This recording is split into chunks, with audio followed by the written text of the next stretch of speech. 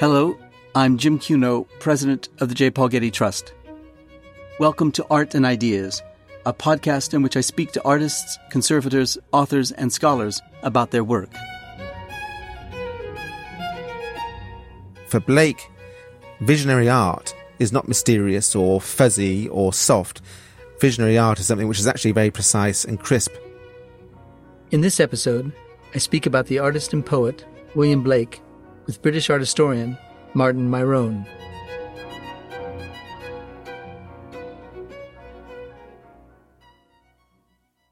William Blake, painter, poet, draftsman, printmaker, was born in London in 1757 into a middle-class trading family. He trained and worked as an engraver, reproducing drawings designed by others. Then in the late 1780s, he developed an eccentric printing technique, which he called relief etching, and which had the special effect of printing text and images that resembled watercolors. At his death in 1827, Blake was valued as much for his eccentricity as for his poetry, painting, and prints. An early account of his life quoted the Romantic poet William Wordsworth as saying, "There is no doubt this poor man was mad, but there is something in the madness of this man that interests me more than the sanity of Lord Byron and Walter Scott." Recently, the British art historian Martin Myrone, convener of the British Art Network at the Paul Mellon Centre for Studies in British Art, and former senior curator of pre-1800 British art at Tate Britain, wrote the introduction to a book of early accounts of Blake's life. I spoke with Myrone about Blake and his art on the occasion of Getty Publications' release of Lives of William Blake in advance of the Getty's presentation of the exhibition, William Blake, Visionary. So thank you, Martin, for speaking with me today. William Blake was born in London in 1757, the child of a hosier and haberdasher. He trained as an engraver, attended the drawing schools of the Royal Academy, and appeared as a painter in the 1780s. Fill us in on his early years and what the London art scene was like for him in the late 18th century. Well, yeah, as you say, Blake was born in London, in Broad Street in Soho, in central London, 1757, into a family that was sort of a middle-class trading family. So not wealthy, but not poor either. The family ran a hosiery shop on the corner of Broad Street, and Broad Street itself was quite a smart street. There was a mixture of private residential houses there with a few gentlemen and ladies and retired vicars, but then also a lot of commercial activity. On Blake's little street, there were a number of music shops, music sellers. There were a number of specialist piano and harpsichord makers, and there were shops selling quite glamorous wares, mirrors and frames and gilt objects, and alongside that, a few paintings and prints. So even on Blake's doorstep, there was a sense of a burgeoning material culture.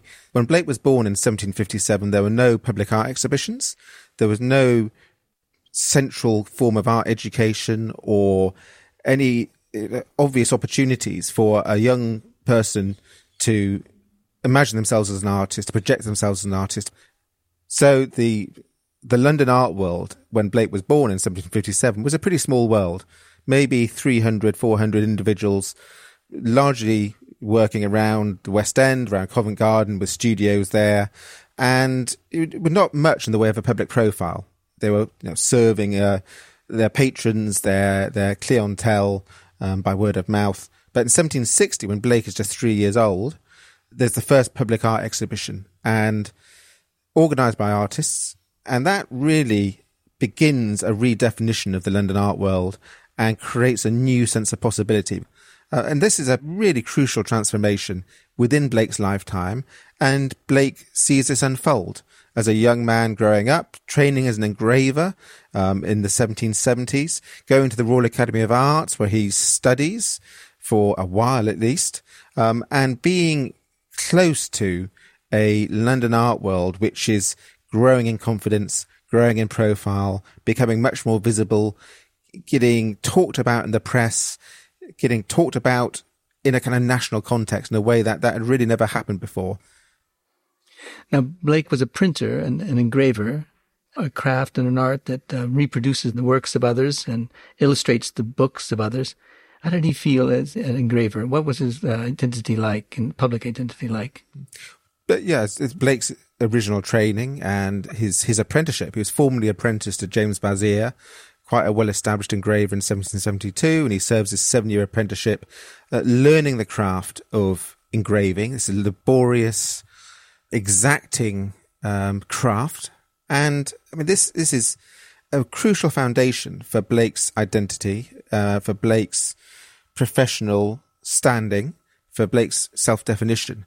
In practical terms, that training as a reproductive engraver over many years provides him with a skill set which serves him well throughout his life. Throughout his life, his main source of income, the activity that he could turn to put bread on the table, as they say, to put money in his pocket, was commercial engraving, was engraving, reproducing other people's designs, sometimes reproducing his own designs in engraving for publishers and printers. He works repeatedly for a range of publishers, being paid by the job and as a kind of freelancer.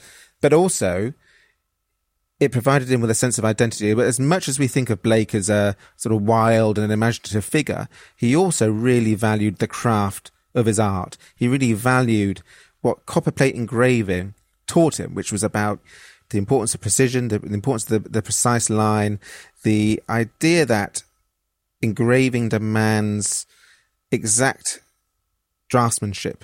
With engraving and with drawing, once you create a line, you can't change it. Once you cut into the copperplate, that line stays. And this is really important. I mean, this he talks about in his poetry and in his prose writings as a fundamental skill, that it expresses, that it sets out with boldness and clarity your vision. So for Blake, visionary art is not mysterious or fuzzy or soft. Visionary art is something which is actually very precise and crisp. Now, in the 1790s, he develops a special printing technique, which he called relief etching. Describe that for us, especially in the context of the remarks you were just making about his engraving and the exactness of his engraving. Yeah, what Blake dubbed relief etching is a process that he created himself around 1788 and then used to produce a succession of illuminated books through the 1790s, which have really been the cornerstone of his modern reputation, because they are really quite unlike anything that had been produced before. They're really unlike anything that's been produced since. Blake never explained in any clear terms what was involved in relief etching, how he actually produced these books. I mean, crucially, this method allows him to incorporate text and image, and it allows him to create coloured images. So in standard book publishing in the 18th century, the task of creating the engraved image and the task of setting the type, setting the lettering, there were different people involved, there were different techniques involved, there were even different printing presses involved. So producing a book which is illustrated, producing a book which has pictures and text is complex and it's costly, and it involves lots of different people, and it involves particularly a publisher who's going to employ those different people. What Blake's relief etching does is allow him to produce his books on his own. So the text and the images are combined. Instead of being prey to publishers, instead of having to invest in people, the typesetters and the binders and all the different people who are involved in making a standard book, he does that all himself. It's a cottage industry. He and his wife produce these books together, and it's the vehicle for him to create a union of poetry and imagination and the visual, which has proved to be both mysterious and mystifying, but also hugely influential. What were the edition sizes of his books? That's an interesting question. I mean, how many of these was he able to produce? I mean, we know that the best-selling, as it were, of his books was The Songs of Innocence and Experience, but even that sells only in dozens. A standard book you'd expect to produce in hundreds or thousands, but there are illuminated books which exist in only 1 or 2 copies. So there's every indication that he was only able to produce in a rather small number any of these books. So although he boasted that, unlike Shakespeare and unlike the great poets of the past, he was going to be able to print his own books and therefore make a great fortune and become famous and celebrated forevermore, it's clear that just wasn't the case, that these were quite complex things to produce, and there wasn't the market. These were relatively expensive, and because there are revolutionary political sentiments at play within these books, if they'd actually spread much more widely than they did, he would have got in trouble with the authorities. So there's a moment in the 1790s when the form and indeed the content of these books is very radical, and they are circulating among a very small circle of friends and supporters and not being noticed, not being talked about much more widely than that. Yeah. Now, he was a painter and a poet as well. At least he made paintings and he wrote poetry. How were his poems and paintings received? In the history of Blake's reputation and scholarship around Blake, it's tended to be a literary legacy that has been focused on, and it's literary scholars who are focused on Blake most intently. And I think that's created something of a skewed picture of what Blake was within his own lifetime. Blake's poetry was really not very well known at all. The illuminated books, which contain his most imaginative and original poetic work, were not much read. And there's a sense that even people who admired the books, even people who purchased the illuminated books and were fascinated by Blake, they didn't necessarily digest the poetry or understand the poetry very much. That's one of the very striking things when you see the illuminated books in the flesh as a physical object. You realize how tiny they are, and you realize how hard they are to read. I mean, these are things which are really dense with text, and the text is often coloured. There's a kind of visual dimension to the poetry, which is enticing, but also makes it quite hard to read. It's reading somebody's handwriting rather than reading a printed text. So I think even Blake's admirers found the poetry quite difficult. Whereas he was known as a commercial engraver, as a reproductive engraver. He got work through most of his life on that basis. He was known as a designer. He was known as somebody who could design illustrations for books, and he gets employment intermittently, at least, in that capacity at various points in his life. And he does exhibit a few works. He holds the one-man show in 1809, which is disastrous, but he wishes to present himself as a painter. And Blake's reputation as a poet in the modern age has rather distorted what Blake said about himself, or how Blake identified himself as, well, primarily as somebody who was pursuing the imagination, but also as somebody who was primarily a visual artist. He dies in 1827. What was his posthumous reputation like?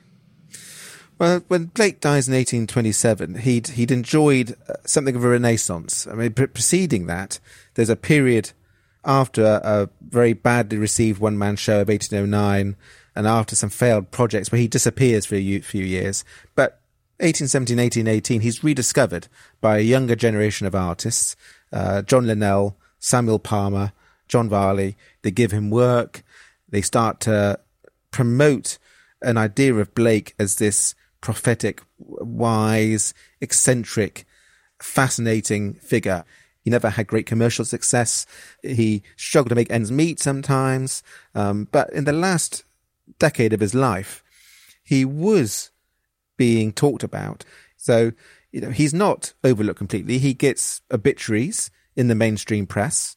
He gets newspaper coverage. And he gets lives written, published within a few years. So in Alan Cunningham's Lives of the English Painters, which is a very influential kind of compendium of artists' lives, Blake is one of the lives, alongside much more famous artists, Reynolds and Rumney and Flaxman, and all figures who have a much higher profile during their lifetimes. John Thomas Smith writes about Blake in his Nollekens and his Times, this rather kind of bitter account of the sculptor Joseph Nollekens, but also includes a number of biographical accounts and anecdotal accounts of the early 19th century London art world. And so the materials are there at Blake's death and within a few years of his life to set out at least a version of who Blake was. Now, we're here to discuss not only the life of William Blake, but the lives or biographical sketches of Blake, a selection of which you've edited in a recent book published by the Getty. It begins with Henry Crabb Robinson's Reminiscences of Blake, 1809 to 27. Tell us about Robinson and why he knew so much about Blake. Well, Henry Crabb Robinson was a lawyer and journalist who had the good fortune of having sufficient independent income to release him to pursue his literary interests and his society interests, and was very well networked, very well connected with the cultural worlds of London and of Germany, where he is based and studied for a number of years in the early 1800s. He knows about Blake's work and he is introduced to Blake, and he is among the most important sources for Blake's life and for understanding Blake's reputation, because he keeps a very detailed, very full diary of his encounters with literary figures and artistic figures of his day. And this provides a kind of first-hand account of meeting Blake, hearing about Blake, reporting his speech, reporting what he said, and providing a relatively immediate sense of Blake's identity, his presence in the literary and artistic world of the early 19th century. And those reminiscences and the diaries were published in the 1850s and have been republished and drawn on repeatedly since then.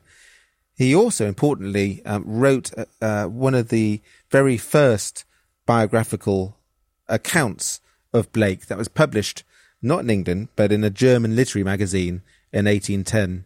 And this casts Blake as a mystical figure, as a mystic.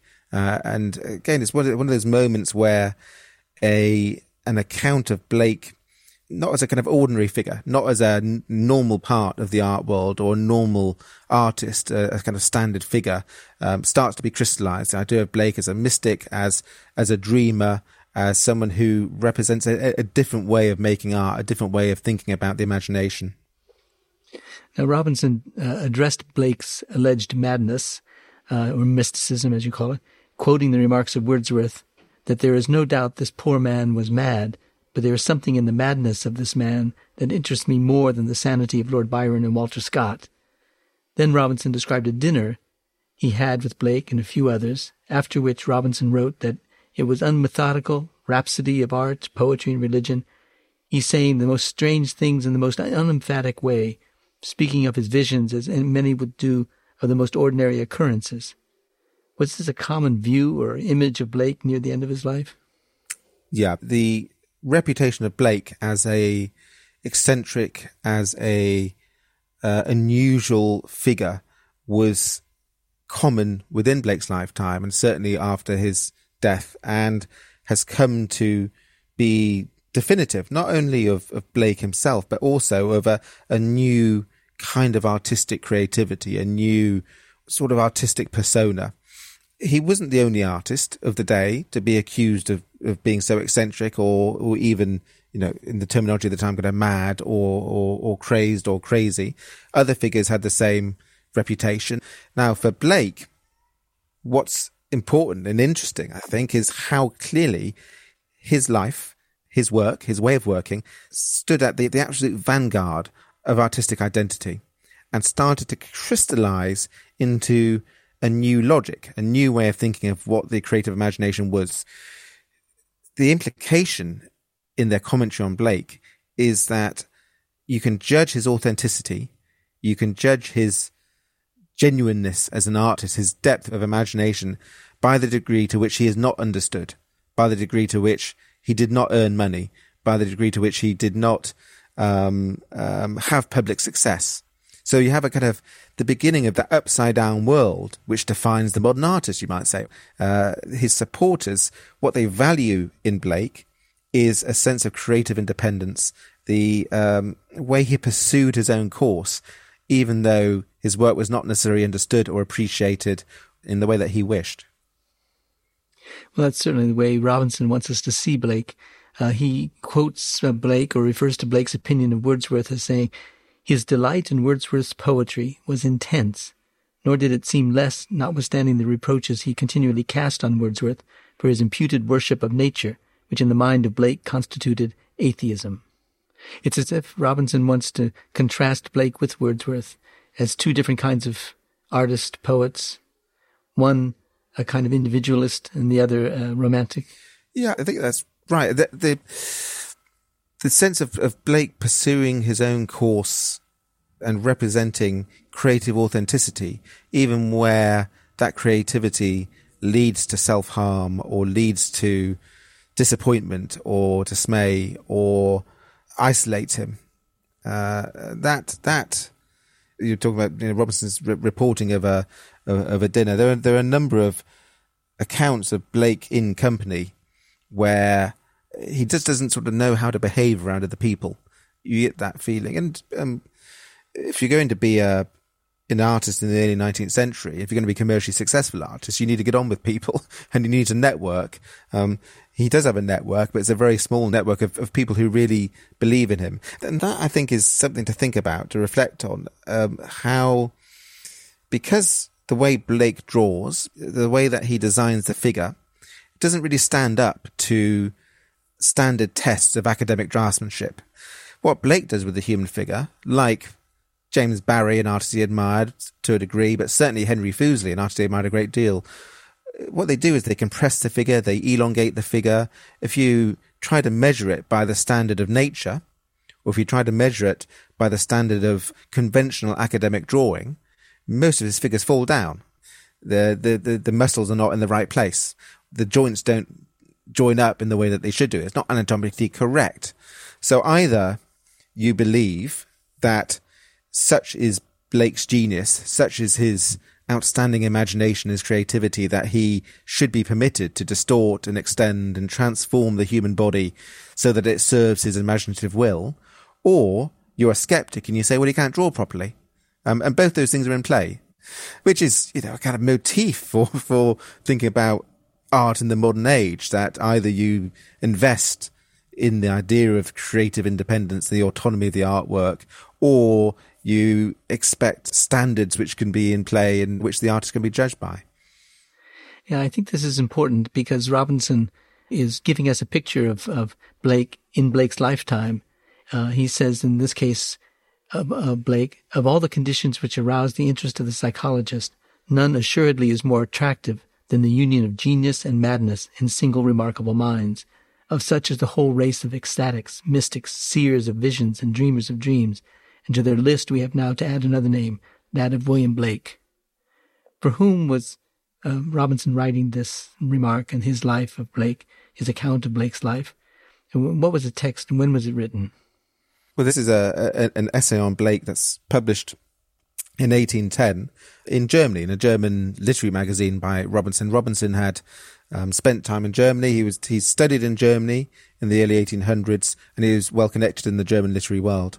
And so this is a piece which is presenting a obscure figure in English culture to a German literary audience, and presenting him as a oddity, as an eccentricity, but one who reflects emerging notions of creative depth and authenticity, which were, I suspect, rather more current in progressive German-speaking culture than they were in mainstream English culture at that point. Well, the third life of Blake in your book, John Thomas Smith's biographical sketch of Blake, was published in 1828. We've been talking about Robinson, and now we're talking about Smith. Who was Smith, and what kind of credibility did he have? So John Thomas Smith was an artist and an engraver, like Blake in that sense, but did topographical and antiquarian imagery and was also a writer. He ended up as keeper of Princeton drawings at the British Museum, and was a kind of observer of the London art world, which was reflected in his biographies of contemporary artists that were included in his book, Nollekens and His Times. His rather bad-tempered account of the sculptor Joseph Nollekens that Smith wrote about and published in 1828. And the life of Blake there was, along with Alan Cunningham's Life of Blake, published in 1830, among the most widely read and kind of defining texts for the 19th century, which emphasized Blake's oddness, his eccentricity, his inspired nature, which referred to his production of illuminated books, but made it pretty clear that there was not necessarily a great deal of sympathy or understanding for the literary content of those books, and was really kind of presenting Blake as a interesting but oddball figure within London's art world. Well, Smith tells a very charming story of the artist John Flaxman, a friend of Blake, securing for Blake a commission to produce engraved images to accompany the life of Cowper, which was published in 1803, 1804, and which Blake acknowledged with a letter to Flaxman, whom he addresses as Dear Sculptor of Eternity. Tell us that story. Yeah, well, this is an anecdote that relates to one of the key turning points in Blake's professional career, his kind of working life, where he was engaged by publisher Richard Edwards to produce a very long series of illustrations for what promised to be a kind of luxury publication of Young's Night Thoughts, a melancholic poem that had a kind of popularity, had an audience. He was paid very little for the illustrations. He produced hundreds of these designs, marginal illustrations that would go around the poem. But the project, which started in 1795, fell apart after a couple of years, and Blake was left without the payment that he was expecting, and frustrated that the whole project had fallen apart.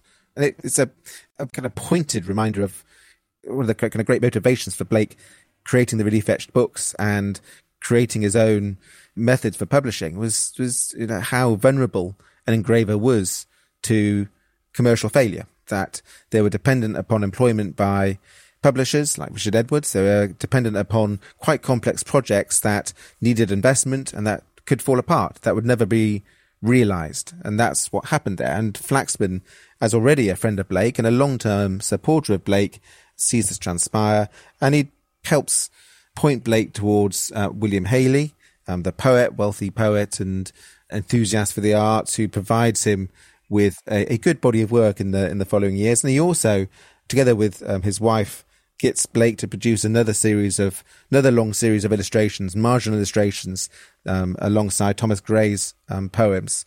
And Flaxman and Blake have their differences, and Flaxman, is on record expressing his frustration about Blake's unwillingness to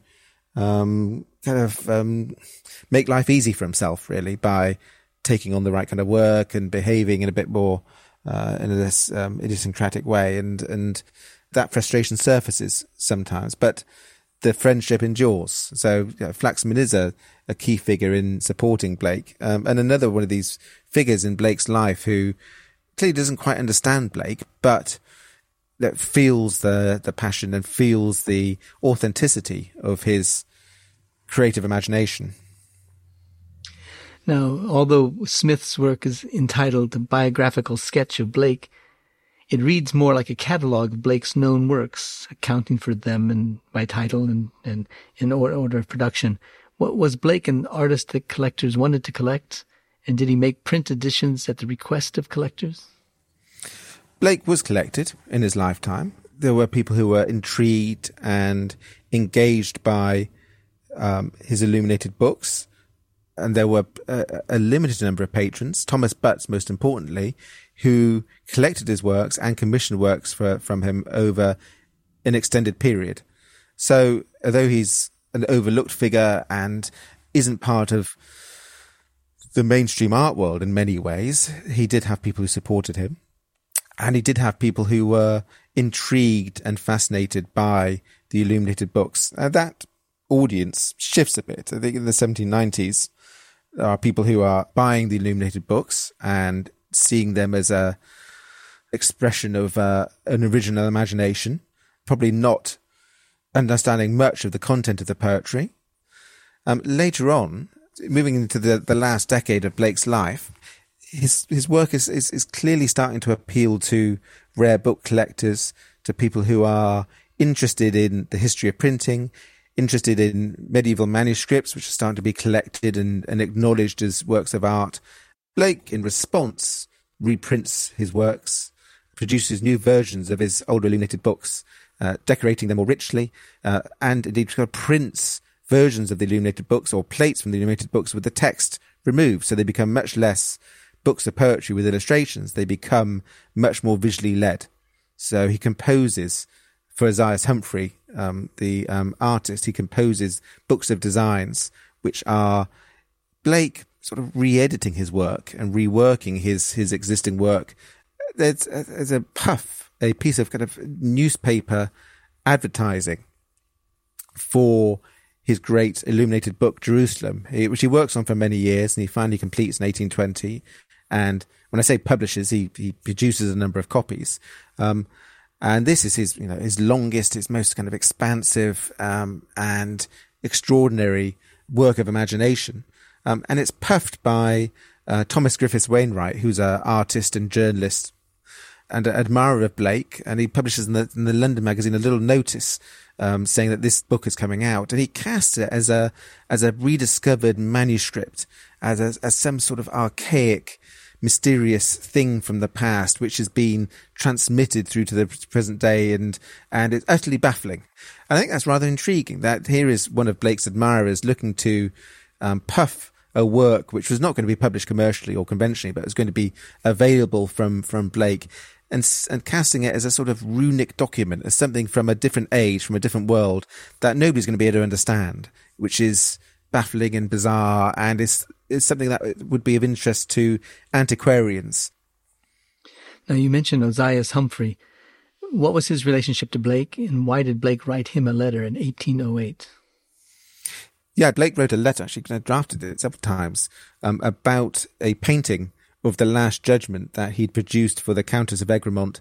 And Ozias Humphrey, who was an artist and a supporter of Blake and a collector of Blake, had been the agent, the middleman in getting this commission. The Egremonts at Petworth House in Sussex, which is a county in the south of England, owned one of the great country houses and were great patrons of contemporary British painters and artists, including Blake. And so Blake had this commission, and the letter is important because it does something which doesn't happen often at all in Blake, which is that he sets out to explain the imagery. So it's the Last Judgment. It's quite a small picture, but it's completely crowned with figures, inspired obviously by Michelangelo in the treatment of the figures, but also, it's a kind of Michelangelo-esque, towering scene of activity. And he explains in the letter that it's necessary to give some account of it and its various parts for the accommodation of those who give it the honour of attention. So he sets out his iconography describing all the elements and the patterns. And so, all he says needs decoding and is open to interpretation. But you have in that letter the chance to look at an image and to see, well, okay, there in the top of the picture is Christ seated on the throne of judgment, and there the dragon with 7 heads and 10 horns, and there's, the harlot seized and bound and so forth. So he's setting out his iconography in a way which both relates to the biblical text and the biblical imagery, but which also suggests his ways of kind of organizing a symbolic universe in patterns and in numbers and in sequences, which the Blake scholars have been able to pore over and interpret. Now, Blake dies 19 years later in 1827. How was his death noted in the press or among artists? By that date, Blake's reputation is getting renewed. He is getting appreciated by younger artists. He is covered in the press, in the mainstream press, with a number of obituaries, but those obituaries rather emphasise his idiosyncratic, his eccentric nature. So he's being treated as an oddball figure, and not as somebody who is a part of the art world or the public world of art. So that's certainly in play. But I suppose what's striking, what's noteworthy there is that he's noticed at all. Blake, we can say he's a forgotten figure or an overlooked figure or marginalised, but he was by no means still forgotten. Many hundreds of other people who were trying to make their way in a very competitive, expanding, but also very precarious art world of the early 19th century. Was saying that Blake was born into a London that was rapidly expanding and changing, where art institutions and where a public culture of art was flourishing very rapidly, expanding rapidly over the years of his youth and as he started to imagine himself as an artist. But all that expansion went beyond what the markets could support. So the Royal Academy, as a new training institution, is producing hundreds of young men expecting to be great artists, and yet there isn't the market to support them.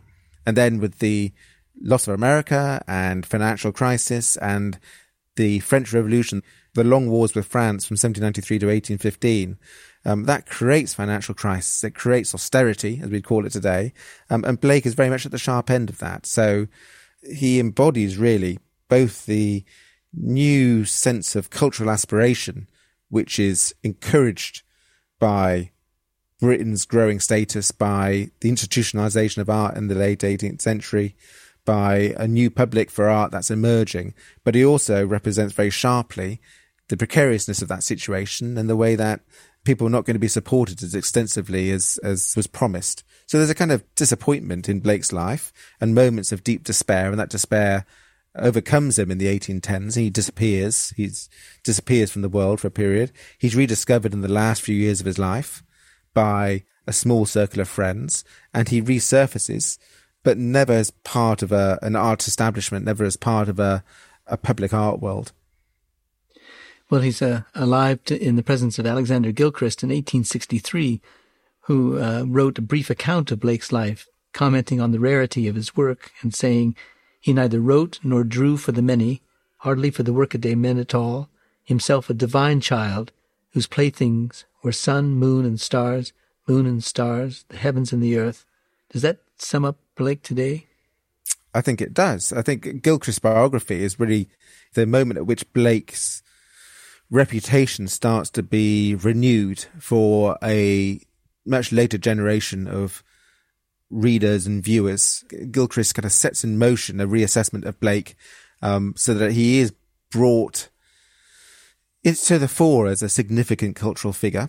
And I mean, there are myths and there's fictions within Gilchrist's account, but it does a lot of work in providing a sense of who Blake was and why he might be interesting. And I think that quote that you've given us there, the kind of cultural logic which underlies Blake, the idea of the artist pursuing their art regardless of a market, regardless of what's commercially viable, but pursuing it because of a passion and because of a desire to create. And that certainly has been the facet of Blake, the aspects of Blake which is inspired and enthused and fascinated, but also, you might say, kind of exposes what's involved, what are the costs of being an artist in a kind of modern art world. You know, the art world that existed when Blake was born was a small art world without much public profile, where artists were a kind of a small network of professionals working in reliable ways for dependable patrons. And, the art world that Blake dies in 1827 is a whole different makeup, where the idea of the inspired artist, where the idea of the creative artist, where the idea of creative struggle is starting to be instated as a core cultural myth. Well, we're certainly looking forward to having the Blake Show here in Los Angeles at the Getty in a couple of years' time. Until then, we've got your book, and we're grateful to have been able to publish your book, bringing to life this great artist, William Blake. So we thank you very much, Martin, for joining me in the podcast this morning, and we look forward to having more time with you. Okay, thank you.